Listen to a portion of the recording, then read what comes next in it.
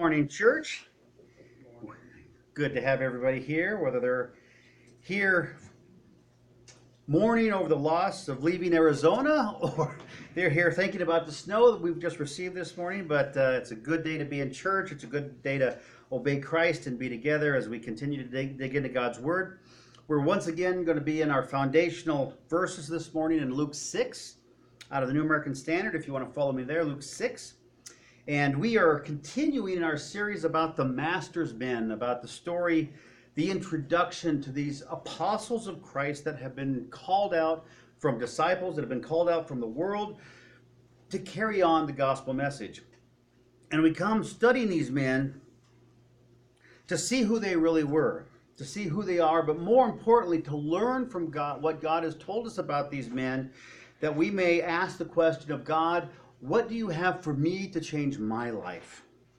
Because the lives of these men were all about change as we go through the whirlwind of the New Testament Gospels as Christ calls them and then trains them and equips them. And the same is true of us, that we have been called out of the world of sin in salvation through Christ's forgiveness, and He is the mediator between us and God. And once He calls us, He doesn't just call us to suddenly be, boom, Christian, and then just sit there stagnant, right? He calls us the entire rest of our life to go through the same process the apostles went through in a mere 2 years of following Christ and being trained to see how God would change us into the men and women that He would have us to be. So as we study this morning, ask your questions, or ask the question between you and God of, as we hear about these men and how God changed them, of God, how would you change me? Because the truth of the Bible is it has to be personally applied, right? The truth of Christianity is it's not just about salvation. After salvation, it's about sanctification as we spend our life getting closer and closer and closer to being Christ-like and putting the world further and further behind us. And I don't know about you, but as I dig into this, the more I study it, the more I'm convicted, because I'm looking at these guys who they went through this intensive training for literally only about 2 years. And I've got like 40 years under my belt as being a Christian, and I'm not even close to the level that they were at. So I'm glad that God is a patient God, a long-suffering God, a persevering God, because I am still, perhaps like you, that work in progress, that God didn't put me on the fast treadmill of change, but fortunately for me, on a little bit slower treadmill of change. So maybe you're there too. So let's ask this question. Have you ever had a special event where you're going to meet someone that's almost bigger than life? I mean, maybe it's a great leader, maybe it was a Nobel Prize winner, maybe a humanitarian, an Olympian, some sports figure, a Hollywood actor, someone that was kind of elevated above everyone else in the world. Have you ever had that experience where you've got to meet that person and you're all kind of like, ooh, oh, this is awesome? Well, that's what we're looking at this morning, is we are going to meet a very special person, a VIP if you want to call it. We've already been introduced to him, but it's in the person of the Apostle Paul. And I have shared, and to my own dismay, that oftentimes I have painted Paul as this... Do you mean Paul or Peter? Peter, I'm sorry, Peter Pumpkin Eater. Got to get it right. Pray for the pastor. It's a Sunday morning. There's a spiritual battle going on. But we're introduced to Peter, the head apostle, in the group of the 12, as we looked at last week. And we see that Peter, God made him into a leader, but it took that 2 years. And we meet Peter in this ooh-ah moment because of the change that God did in Peter's life. And hopefully we can see the change that God did in our life. So why is Peter this VIP? We'll start off when Jesus called him, when he was Simon, when he was gathering that net of fish. There wasn't anything special about him. He was common, he was ordinary, he was just a working class guy. And that's where a lot of us are, right? We live our daily lives, our daily routine, just one day at another. Sometimes they go fast and sometimes they go really slow, right? But God is calling us in those moments.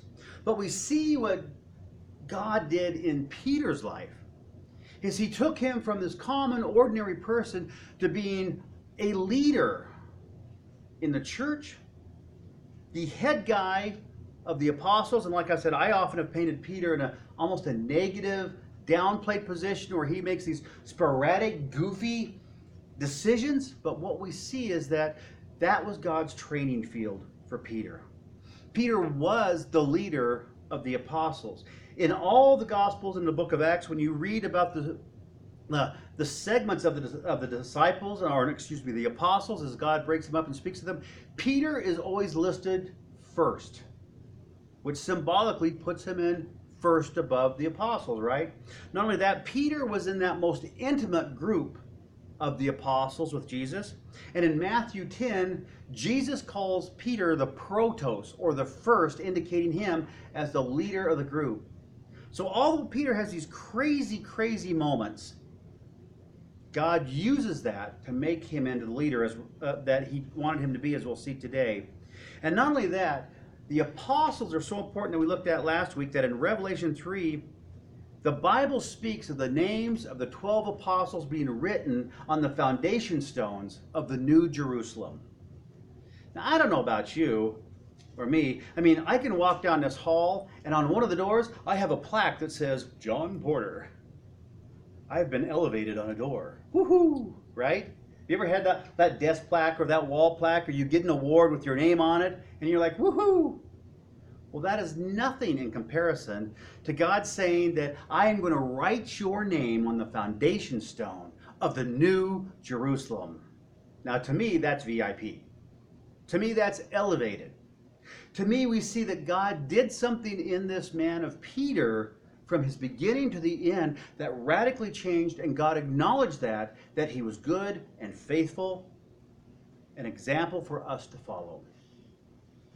So, let's look at some of these men a little bit, then get specifically into Peter. Here's what's crazy about the apostles, as we've shared. They were either ordinary men, they were outcasts, like in the tax collector, or they were both, ordinary and outcast. There was nothing special about these men. But what stood out about these men was they were willing to do one thing where others wouldn't. They were willing to follow Jesus even when hard things were spoken, as we'll get into. They were willing to be rebuked, sometimes in private, sometimes in front of the other 12, and sometimes in public, and to take that rebuking and use it as a stepping stone to draw closer to Christ, instead of being indignant and proud and arrogant and saying, well, who are you to tell me what is going on? I mean, there's the first practical application. When you are rebuked by Christ and convicted of a character trait in your life, how do you respond? Are you angry that suddenly now it's out in the open and you've been busted, as to say? Do you become indignant and kind of turn your back like, well, you can't tell me what to do? Well, you think what you think and I'll think what I think, right? These men were willing to be rebuked by Jesus in a multitude of ways over 2 years and take that to build that stepping stone to be a leader in God's church. So next practical application for us. When your character traits are found out to not be so godly as you thought they were, can you be like the apostles and say, Lord, you are doing something in my life that I need to change? We remember Peter, before he was Peter, was who? Simon. And Simon never really went away, but Simon was the symbolic name when Christ would look at him and say, you are in the world. You are that old man, that old sinful nature that before I called you, you were living life for yourself. You were your own greatest fan. You were that worldly man. Even though you were seeking God, you were a worldly man. And he calls him Peter when? When he's actually understanding the things of God and allowing God to change him into whom God had him to be. So we see these men as examples of God calling us. In a very real way, we can look in this morning and say, well, this morning, are you Simon or are you Peter? That's the question for us. We are taking these 12 apostles out of the beautiful stained glass windows of church cathedrals, and we're putting them back on common ground where they began.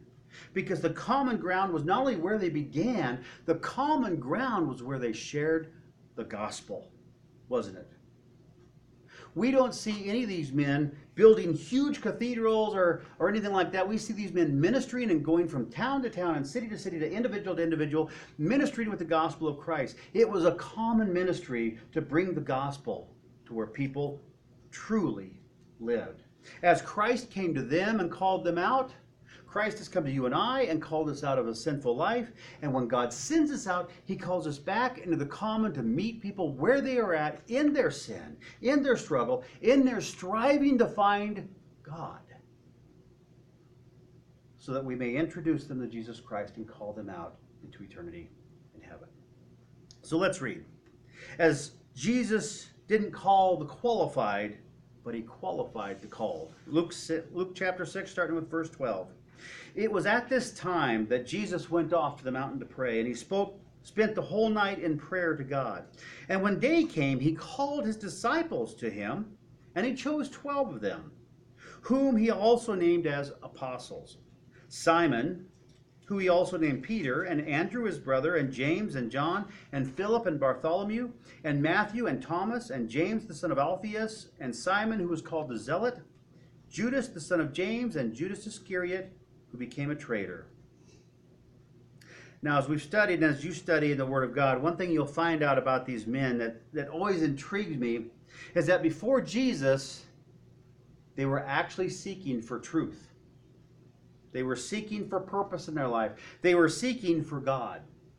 We see a number of these apostles that when they were disciples were under the tutelage of John the Baptist. And you remember the story of John the Baptist when Jesus appears? John has already learned the lesson of what it means to serve Christ and is not trying to gather more and more people to himself. But when Jesus appears in the scene, basically John says, go and follow him because he's the one. Now, as a pastor, that's a crazy thing, right? Because as a pastor, you want to get more and more people. But if there's something better out there, like Jesus, it's like, hey, we've been doing good, okay, but there's the real deal. You need to follow Jesus. So we see a number of the apostles, when they were disciples, that they were seeking Jesus by being where John the Baptist was and listening to his messages. We also see Matthew, the tax collector, that if you read through his gospel writings, he is constantly mentioning the Old Testament, the Old Testament, the Old Testament, how the Old Testament fulfills the New Testament. Or not, no, backwards, how the New Testament fulfills the Old Testament. Which means that even though Matthew was an outcast tax collector hated by both Romans and by the Jews, he was seeking God, and we know that because there was so much enrichment of the Old Testament and his gospel writings that he had to know and study the Old Testament to have that in there, right? Because you can't give what you don't have, right? So we know that Matthew, even though a tax collector and outcast, had been deeply studying the Old Testament of the time because it's woven so beautifully in his gospel messages and how it relates to the New Testament and Christ's new covenant. So these men were somehow seeking truth and God. Other than that, these were the facts about them. They were not prominent in society. They were working class men. They were not prominent in religion. None of them were really serving in key positions in a synagogue. They were not prominent in politics. In fact, some of them, like Simon the Zealot, was basically a terrorist against the government. They were not prominent in education. We know amazingly little about these 12 men except for what the Gospels tell us about them. We don't have any kind of written biography about their life or what happened, how they grew up, how God called them. We don't have any of that kind of stuff about where they were born, what they did, their family genealogy and their tree. We know a little bit about some of their employment, but we don't have much information whatsoever that would say these 12 men qualify to be apostles for Christ. And the reason for that is this: they were almost nobodies. In our day's modern society, they were just another number, another person out there trying to muddle through daily life. And I don't know about you, but to me, that's extremely encouraging. Because do you know the end of the story of what God did in these 12 men? Where he took them from nothingness to somethingness for his glory? I look at that and I think, my goodness, if God can do that with these unordinary, uneducated, unpolitical, unspiritually religious men, my goodness, what could he do through you and I? If we are like them, and they are willing, they are submissive, and they are open to the training and the discipline that Jesus wants to bring into our lives for our good. So let's break down again and look at Simon, who became Peter. Simon is the most dominant of the 12 apostles, and he's also the preacher of the 12 as we get to Acts and Pentecost. In Matthew 6:14 it says, there is Simon who Jesus also named Peter. Now Simon was, of course, we know, a fisherman from the Sea of Galilee. We do know this about him, that he was born in the town of Bethsaida along with his brother Andrew. They grew up in Dad's fishing business, and they eventually moved to Capernaum, which was one of the major cities on the North Sea of Galilee. We also know, as we talked about last week and a little bit this morning, that Jesus would refer to Simon as Simon when? When he was living a worldly life, when his thought life was in the world sense, and he would call him Peter when he was actually understanding the new covenant and the ways of Jesus Christ. Jesus also called Peter the Rock, but not because that's who he was, because we know who Simon was, right? He was this vacillating guy back and forth, always spontaneous, stepping out sometimes where he shouldn't, making reactionary decisions all the time, those knee-jerk decisions. But Jesus called him the Rock because that is who Jesus was creating him to be. He wasn't there yet, but in essence, Jesus kind of gave this little insight that you are going to be my rock, the solid one within the church that is stable, that is firm, that is real. And that's so ironic and funny because we look at the life of Peter when Jesus called him. That is exactly what? Opposite of who Simon was. Exactly opposite. So that said, what can God do in your life and my life? Simon was a vacillating, brash, bold, impulsive, self-confident, weak man, but God shaped him into being a leader. And it was God's task to shape Simon into being Peter. The sole responsibility on Simon to become Peter was to be willing, to be available, to withstand some of the rebuke and the discipline that Jesus gave him, and to continue to draw near to Christ. Now last week we started off about how God made a leader in Peter. We want to look at that again real quick. There were several things, 3 things that God needed to make a leader, and they apply to us. So the first one was the right raw material. Peter had to have the right raw material in life for God to change him and make him the leader that he was. And that first material was, do you remember what it was? Inquisitiveness, curiosity. The Bible tells us if we do not ask, we do not what? Receive. Peter was always asking. In fact, my little picture in my own mindset is that sometimes Jesus had to hold Peter at bay saying, I'll answer that in a minute. I have to heal this person, okay? Right now, I've kind of got to do some ministry and then I'll answer your question. Peter was inquisitive and wanted to know about God and the kingdom of heaven. The second thing was initiative. Initiative to step out and try out what God was teaching him, to test the waters, per se. To go out when Jesus said, walk on the water, or when he calls out to Jesus saying, if you want me to walk on the water, Lord, call me out. And then when Jesus called him, he was willing to take the initiative to step out in faith. And the third thing was involvement. We looked last week at the fact that as Christians, we are not couch potato sideline fans. As Christians, we are in the game, right? We are involved, whether it's in church or in ministry or whatever we're doing, we are involved. And Peter had all 3 of those qualities within his life as we looked at last week. This morning we look at the second thing that Peter needed to have in his life to become a leader, and that was the right experience. Because the experience shapes the raw material. And then the third thing we'll get to next week is the right character or the right virtue. Now I think God actually makes leaders that are born, but that doesn't mean they become good leaders. Because someone who is born in essence with the right raw materials can go good or can go which way? Can go bad.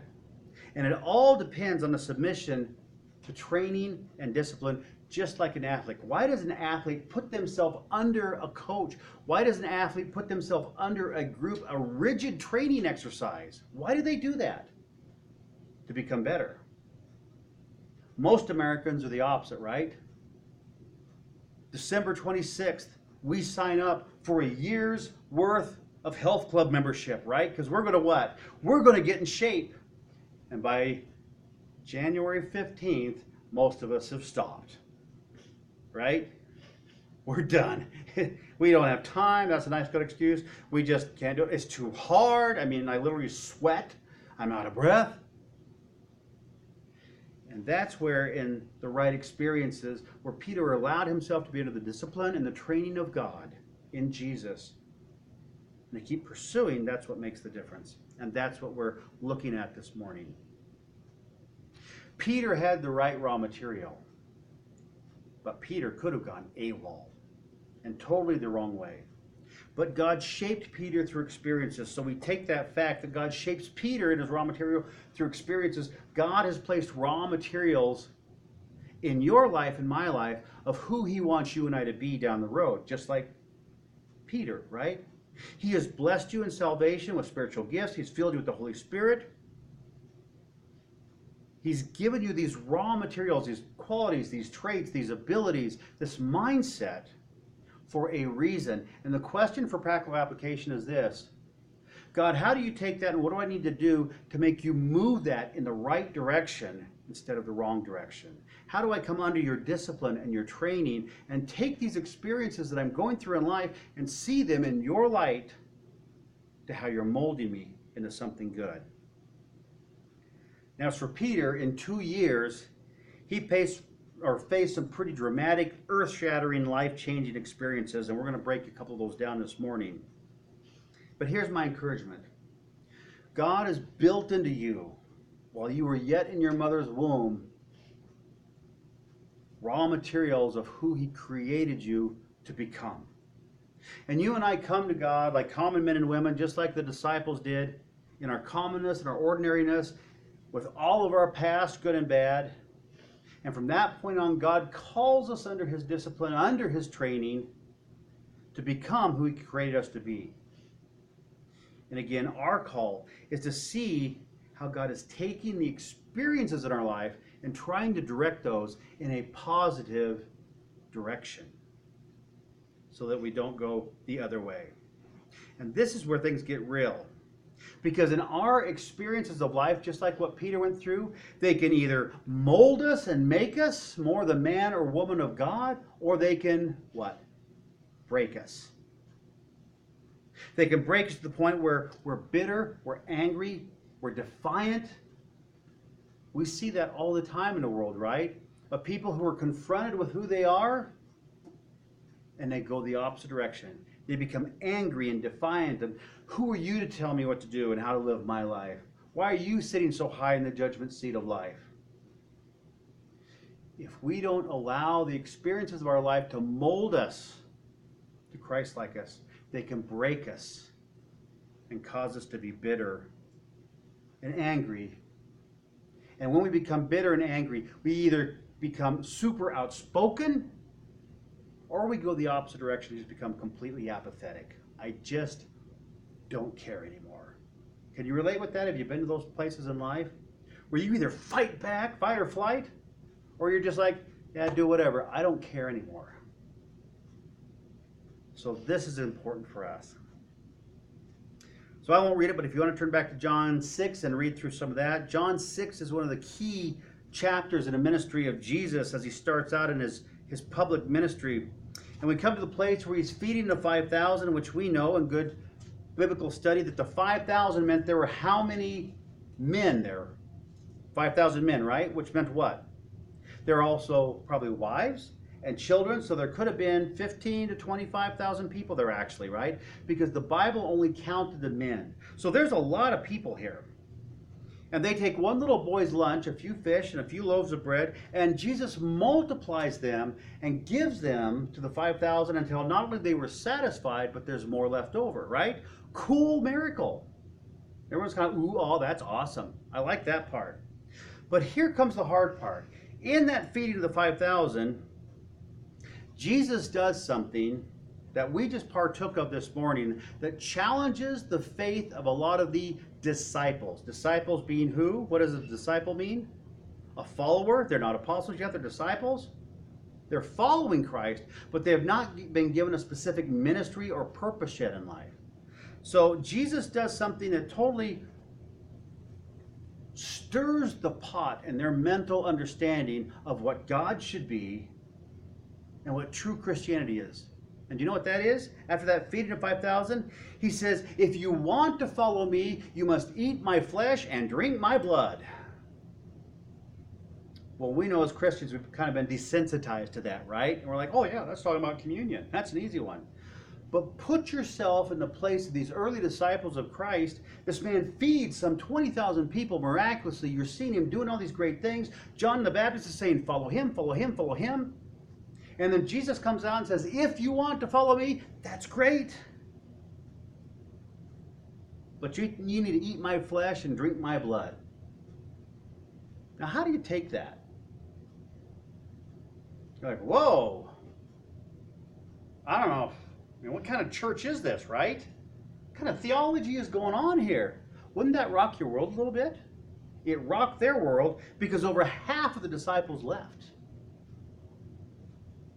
We read down in verse 56, it says, as a result of this, many of the disciples withdrew and were not walking with Jesus anymore. Here is Jesus with the first church split, right? He had a divided congregation. He came up as the pastor, he said something, and half the church said, oh no, we're out of here. We're going to go do something else.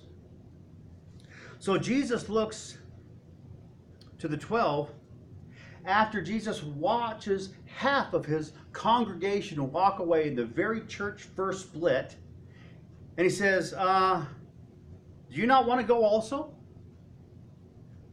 Now again, to catch this, because we're desensitized to it, because we know that the bread and the juice are symbols of Christ's body broken and his blood for forgiveness in what we take in communion. But for these guys, it was something radically new. And Jesus speaks and makes this comment. Half the congregation says, now you're getting weird on us, buddy. We're out of here. They leave. Jesus waits till they're walking away, and you can see this huge mass of people that were once disciples walking away from Jesus, going to look for something else religious now to fill their lives. There's a few still remaining there, and Jesus looks over at the 12 who are probably standing right by him and says, hey, don't you guys want to go also? It's an open invitation to say, now's your chance to what? Walk away and leave. Go find that religion of your own making. Go get your ears tickled, because that's not what I'm here to do. I'm here to present the truth to you. It was a tense moment. It was a tense experience. Imagine yourself being there. What would you do? How would you respond? Would you be like, okay, maybe there's a little bit more to this. Maybe I need to spend a little time here and actually see what Jesus is saying? Maybe I'm not quite understanding. Maybe I missed something. Or maybe you're just like, a little bit too much spirit filling here. We got to move on. I mean, this happens all today in a modern church, doesn't it? You have your First Baptist Church. Then you have your real First Baptist Church. Then you have your Southern Baptist Church. Then you have your Northern Baptist Church, your Eastern Baptist Church. And you have your First Northern Eastern Baptist Church, right? We have church splits and everyone goes off to make their own church. Because something happened or the pastor said something that, well, you don't get no second chance. We're not going to seek to understand what you're saying or doing. We're just going to make a decision now. Impulsive, reactionary, I'm not going to investigate. You said it. I heard it. I'm out of here. Happens all the time. So when Jesus looks at the apostles and he says, hey, do you guys want to go also?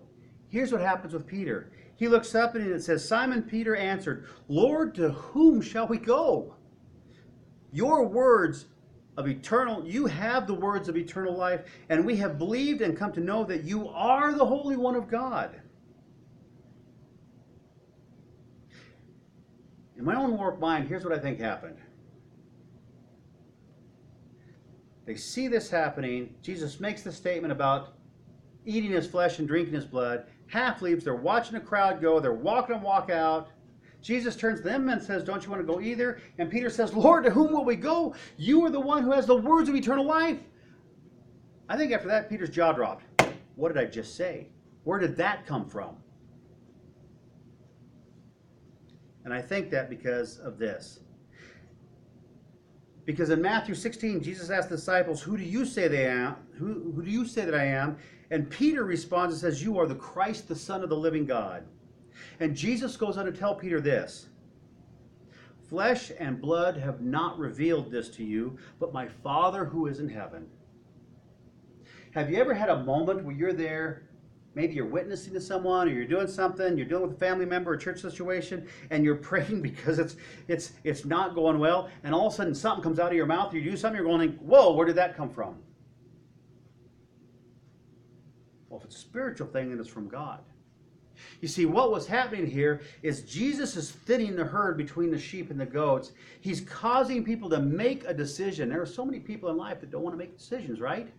You want a waffle kind of in that medium ground. And Jesus says, we ain't playing that game. You got to make a decision. And in that moment, this wasn't Simon. It says he was Peter. And Peter said, you are the Christ. Where will we go? In that moment, because his heart was willing to follow God, even in a difficult, hard situation, he was willing to pursue and seek God more, even though he didn't quite understand. Because of that willingness, God spoke to him and gave him the words to say. And that's pretty cool. You see where God uses this experience to begin to develop Peter? That if you just trust in God, even when things are hard and you don't understand Him and you don't understand why it's going the way it is, if you continue to seek God and trust Him, God will give you the wisdom. We looked at several weeks ago. The Bible's pretty clear. Hey, kids, if you don't have wisdom, if you're lacking, all you got to do is what? Ask. And it will be what? Given. There are hard experiences that God allows us to be in to see if we will continue to ask and seek God's will instead of tuck tail and run the other way or throw our hands in the air like you just don't care. Right? These experiences, like what Peter went through, shape us. And sometimes they cause us and call us to make a decision, a defining moment in life decision of, do I truly follow God, or am I going back to what I know? Those are defining moments in life where decades happen. You see, Peter needed to know that when he sought God, God would give him a divine message. God would give him the words to speak just as Jesus had promised him.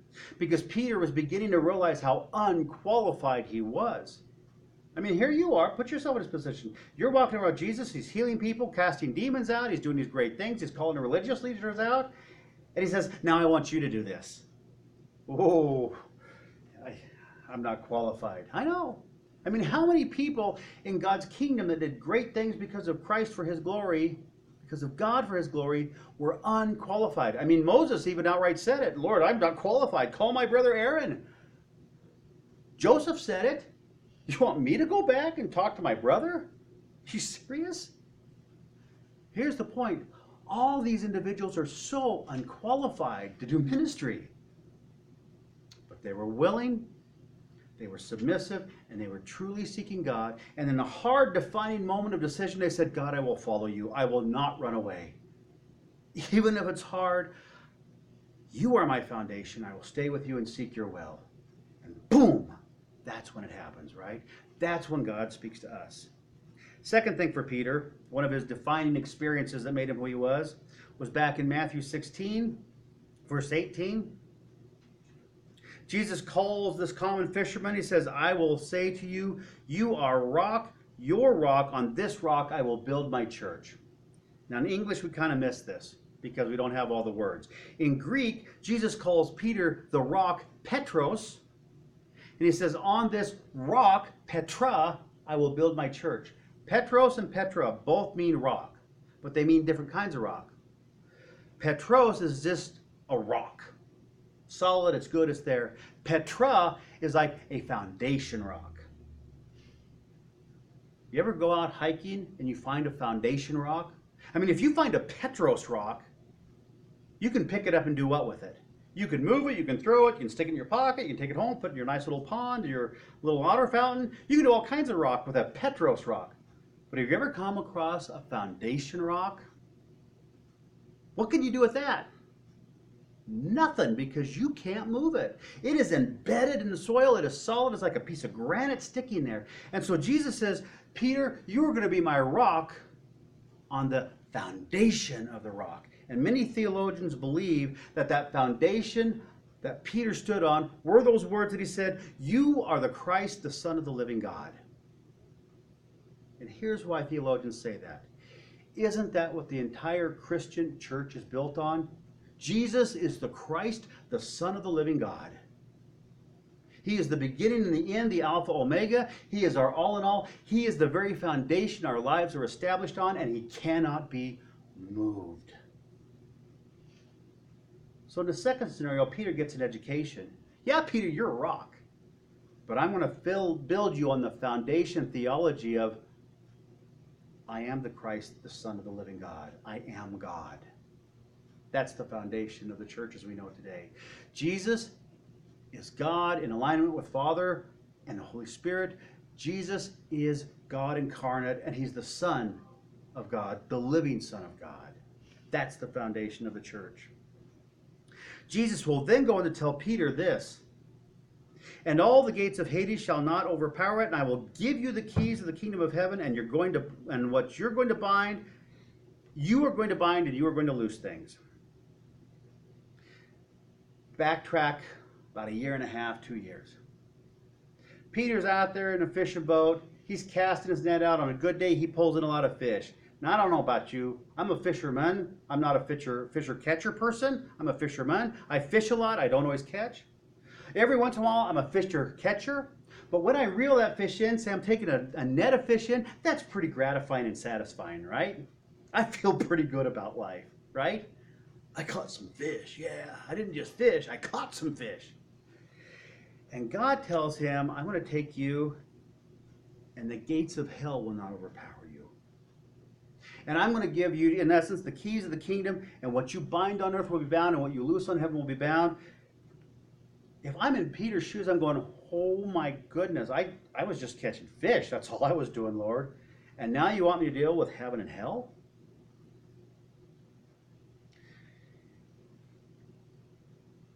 Jesus will go on in Pentecost to preach one of the greatest sermons where every pastor envies him. You know why? There were like 3,000 plus people that came to salvation. It was bigger than a Billy Graham crusade. Peter did what Jesus said he would do. And then in chapter 10, he would go on to preach to the first Gentile, Cornelius, who came to believe. Peter would take the gospel message of Jesus and present it to the world, to the Jews, that they would come to salvation, and then he would present it to the Gentiles, and they would come to salvation. He would open the gates of heaven for all to come in through Jesus. That had to be a pretty amazing experience for Peter.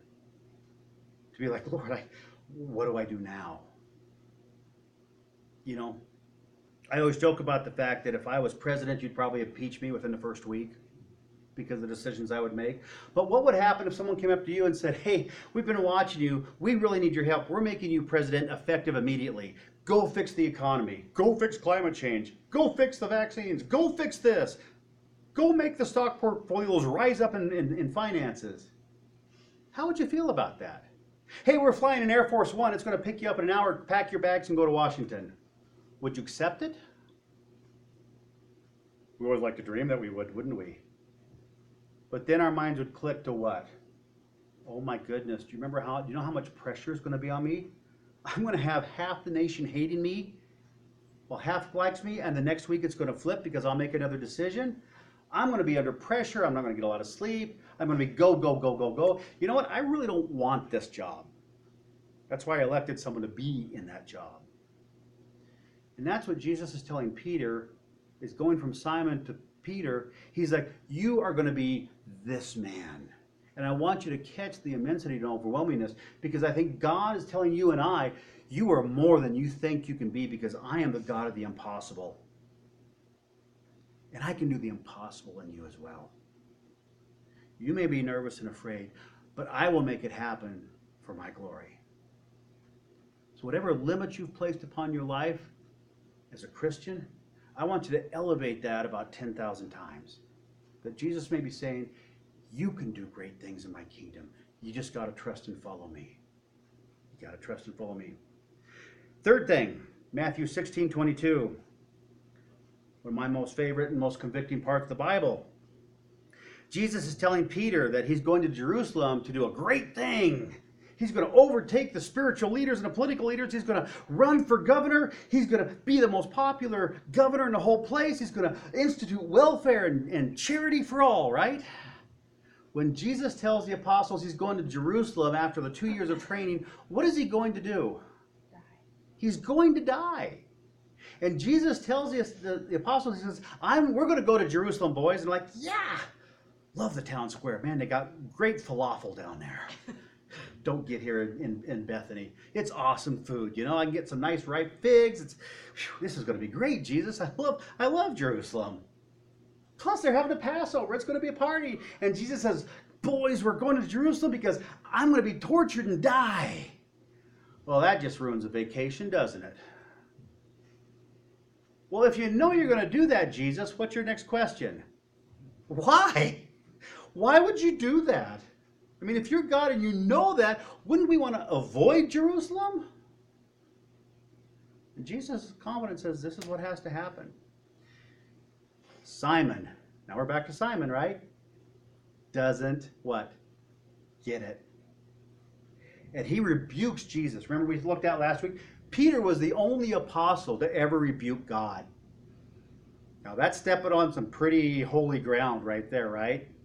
He was the only apostle to ever rebuke God. He was also the only apostle that we read of that God rebuked him. You see, it was a nice fair trade.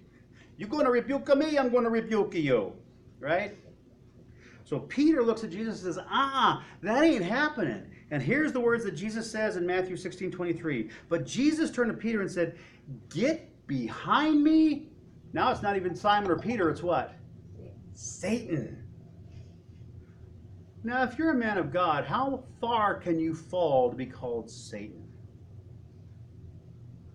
You feel Peter's heart go. You are a stumbling block for me, Peter, for you are not setting your mind on God's interest, but on man's. Now again, put yourself in Peter's sandals. You're following Jesus. You're sometimes called Simon. You're sometimes called Peter. You're trying. You're doing good. And then Jesus tells you we're going on a vacation to Jerusalem and he's going to die. And there's going to be mass chaos and wailing and crying in the streets and all this stuff's going to happen. And you tell Jesus, I don't want to go. I don't want to ride that train. And Jesus says, get behind me, Satan. In other words, that was the bottom of the barrel that Peter hit, right? So here's the question, kids. What do you do in that moment? How do you respond? You've just been called the enemy of God, Satan, the adversary of God. It doesn't get worse than this. And again, you're standing around the other 11 boys, right? This is a public shaming. How do you respond? How do you respond if you're in a group of people and you were called out for thinking something wrong? It's not an easy place, is it? The feathers, the back of the hairs on the back of the neck come up. Either you want to look for some place to run and hide, or you want to what? Come on, bring it. Peter has to realize something here. He has to realize one of the things that he knows he's the leader, but here's one of the fallacies of leader. As a leader, you need to know your limits. Because oftentimes leaders do what? Their head is bigger than their leadership, right? I can get away with this. I can do this. Peter had to realize his limits as a leader in God's kingdom, and he had to realize the pecking order. We joke about pecking order at our house because we've got the rooster, we've got the chickens, we've got the dog, we've got Christy and I. There's a pecking order of the animals, right? You ever have dogs? If you have multiple dogs, you know there's a pecking order, right? One is dominant, the others kind of follow. The last one always tucks his tail and pees, no matter what happens, right? There's a pecking order. I mean, this is just real life stuff. Peter had to realize in the kingdom of God there was a pecking order. God has placed in the church a pecking order of leadership. He's placed in the marriage a pecking order. That when it gets out of whack, it's messed up. We often need to realize our pecking order place where God has us, whether it's in the church, it's in ministry, it's in marriage, it's in the family. We need to understand that, because otherwise there's a good chance God is going to what? Humble us. Because we're a little bit mightier than our pecking order is, right? I love roosters for that reason. We have another rooster. We had one before. But roosters always overinstate their pecking order, don't they? They think they could take on an elephant, right? You ever be around a rooster and he gets a little, like the joke, cocky? He comes at you and he's got those little spurs on the back of his feet. And he's jumping up and he's flapping. He's coming at you. You know what I learned with our first rooster? They don't really hurt you. It's kind of funny to see them jump at your feet and try and scratch them. You just kind of kick them away and they're done. It's really pretty easy. But the rooster thinks he can take you on. He doesn't understand his pecking order. He's just trying to protect the hens. Sometimes we're like that. We get this pecking order like Peter did, like, hey, I can tell God what to do. I can step out of my pecking order and be more and give my opinions more than what I want. And God will discipline us in that moment, won't he? Some of us already had that fun experience, right? But why does God discipline us? To remind us of our place in the kingdom of God, to remind us that we are servants, not called to be served. That God is number one and we are not. And the Bible tells us very clearly to place the needs of others where? Above our own needs. Even to the point of loving our enemies and providing and taking care of them. It's a humiliating, hard experience to understand the reality of our pecking order if we are struggling with arrogance and pride and wanting to be more than we really are. It's a humbling experience. That's what Peter had to go through. And here's the beauty of what Peter did. When Jesus calls him Satan, Peter backtracked, but then he turned back to God. Peter held on to that first thing that when God said, aren't you guys going to leave also? And Jesus says, you're the Christ, where would we go? Peter holds on to that Petra foundation of his faith, and he allows God to rebuke him, to, we call it discipline him spiritually, because God says he will discipline those whom he what? Whom he loves. He's coming because he loves us and wants us to be in the right place, in the right mindset. He'll discipline us. It will happen. And when Peter was disciplined, you know what he did? He eventually bent the knee. And here's what happens when you're disciplined. There's almost a betrayal that happens, right? Because you have that temptation to either fight or run away. Peter chose to stay and be submissive and then make an even stronger commitment to Jesus Christ than before. And that's the beauty of experience. When God allows you that experience, that discipline experience, and he disciplines you because he loves you, if you allow God to do it and your heart seeks continue after Jesus, you will come back a stronger Christian man or woman than you were before. Because now you understand more fully. Does that make sense? Now it's more clear. And you know your place is like, I can live and minister here. This is where you want me. I'm not going to overstep my bounds again. I don't want to be called Satan in front of the guys again, right? Peter also would go on to fulfill a prophecy from Zechariah. Again, this is a pivotal moment. We'll kind of close things up here. Where the Zechariah says, the flock will flee. And what's it referring to? At the crucifixion, the struggle of Jesus, Zechariah gave the prophecy that the flock will flee. Well, Peter comes up once again. He hasn't quite got it yet. And he says, Lord, I will even go and die for you. And Jesus says, well, that's great, Pete, but you know what?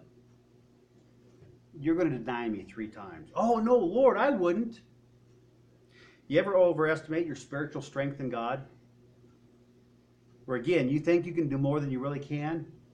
When the rooster crowed that next morning, what had Peter done? Denied Jesus 3 times. And here's where we see some of the humanity in Peter close to us. Here's where we see the realness of Peter's life and God working in him. We already saw the one where he's called Satan, and he kind of comes back pretty quick, right? When Peter denies Christ 3 times, does he bounce back immediately? Jesus is crucified. He dies. Peter and the boys are hiding out in an upper room. And their big spiritual game plan is what? Let's go fishing. Let's go back to what we know before Jesus. I don't know what to do. I'm lost. I just betrayed and backstabbed Jesus.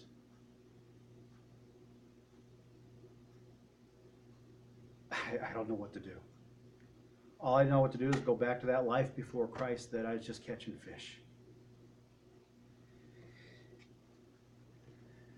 Have you ever had someone close to you you've backstabbed or betrayed and realized the immensity, the weight of what you've just done? It is humbling, isn't it? And sometimes we, like Peter in that place, is like, God, I don't even know what to do. It's all lost. Jesus would come to restore Peter, right? We read that story later on where Jesus asked Peter 3 times, what? Do you love me? And Peter answers 3 times, I love you. That whole imagery is that God restored Peter back to him once for every time he denied and betrayed him. That's pretty cool, right? Don't you think God will do that for us too? Every time you and I have betrayed God, if we allow God and we continue to seek after Him, God will restore us every time we fail. If we just turn back to seek God. Here's what happens to that experience in Peter's life. When Jesus restored Peter with those 3 questions of, do you love me? Then go and feed my sheep, feed my lambs, feed my sheep. When Jesus restored him, Peter came back with a fervor and a commitment 100 times stronger than the first time Jesus said, follow me. Do you know that? Because that's when Peter finally understood the relationship between him and Jesus and the importance of that relationship. And he came back 1,000 times more committed to Christ than he ever was before. And then we come into the book of Acts and the Pentecost. And Peter preaches and the crowd goes wild and souls come into heaven. Thousands. But you see the experience Peter had to go through? Because what had to happen to Peter is he had to be emptied of himself. He had to see his real humanity in the mirror before God could really use him. Because Peter was proud and arrogant and impulsive. And he had to understand how God could take those qualities and make him stronger. We close with John 21. After all this happens, he's experiencing Peter's life to change him. Jesus says this to Peter. Truly, truly, I say to you, when you were younger, you used to gird yourself and walk wherever you wished, Peter. But when you grow old, you will stretch out your hands, and someone else will gird you and bring you to where you do not wish to go. Now, Jesus said this, signifying the kind of death that Peter would glorify God in. And when he had spoken this, Jesus said to him, catch this, this is key. When he had spoken this, Jesus said to Peter, you know what he said? Follow me. Didn't Jesus already ask Peter to follow him when he was fishing with nets? And now that Jesus restores Peter and calls him Peter and says, Peter, what he's actually doing here is saying, Peter, you get it now. So I'm going to tell you the future. You're going to, when you were younger, you used to do what you want, when you want, how you wanted, any way you wanted. Now that you're mine, you're going to be led astray to places you don't want to go. You don't have a choice. But I'm telling you this, Peter, because now you understand, because you're not sold out for you, you're sold out for me. And now I'm telling you this because I know you're willing to go there without question. And did Peter go there? Yeah. Do you think he fought when they nailed him to the upside down cross? No. Because he says, I'm not worthy to be like my Lord. You need to crucify me upside down. And I think he allowed them to do it without fighting back, which had to be a whole freaky thing for the Romans because they didn't understand that. Because usually you had to hold the prisoners down. But after Jesus restores Peter again, he says those famous words, which are what? Follow me. This is an affirmation of faith in Peter, and it's a good thing for you and I, because when you and I have failed Christ in all of our failings, in our mindset, our heart attitude, our actions, and God restores us. Do you know what 2 words God says to you and I again? Follow me. But this time, it's with more intensity, more trueness, more realness, more authenticity, more understanding. And it's such a beautiful thing, isn't it? We'll wrap up here because we realize that in those 2 years of training, Peter had to empty himself of himself and fill himself with what? With the ways of God. And it's the same thing for you and I. But hopefully in this morning you're encouraged that if you have failed, if you've been apathetic, if you have wandered away or backslidden, or whatever you have done, God will restore you if you just turn your eyes to Him, and He'll say those beautiful 2 words to you once again with more impact. It's kind of like, now that you know, follow me. Let's pray. Lord, we praise you and we thank you for your many blessings. Lord, I pray that your word would speak to us in the depths of our heart where we really need to hear, Lord.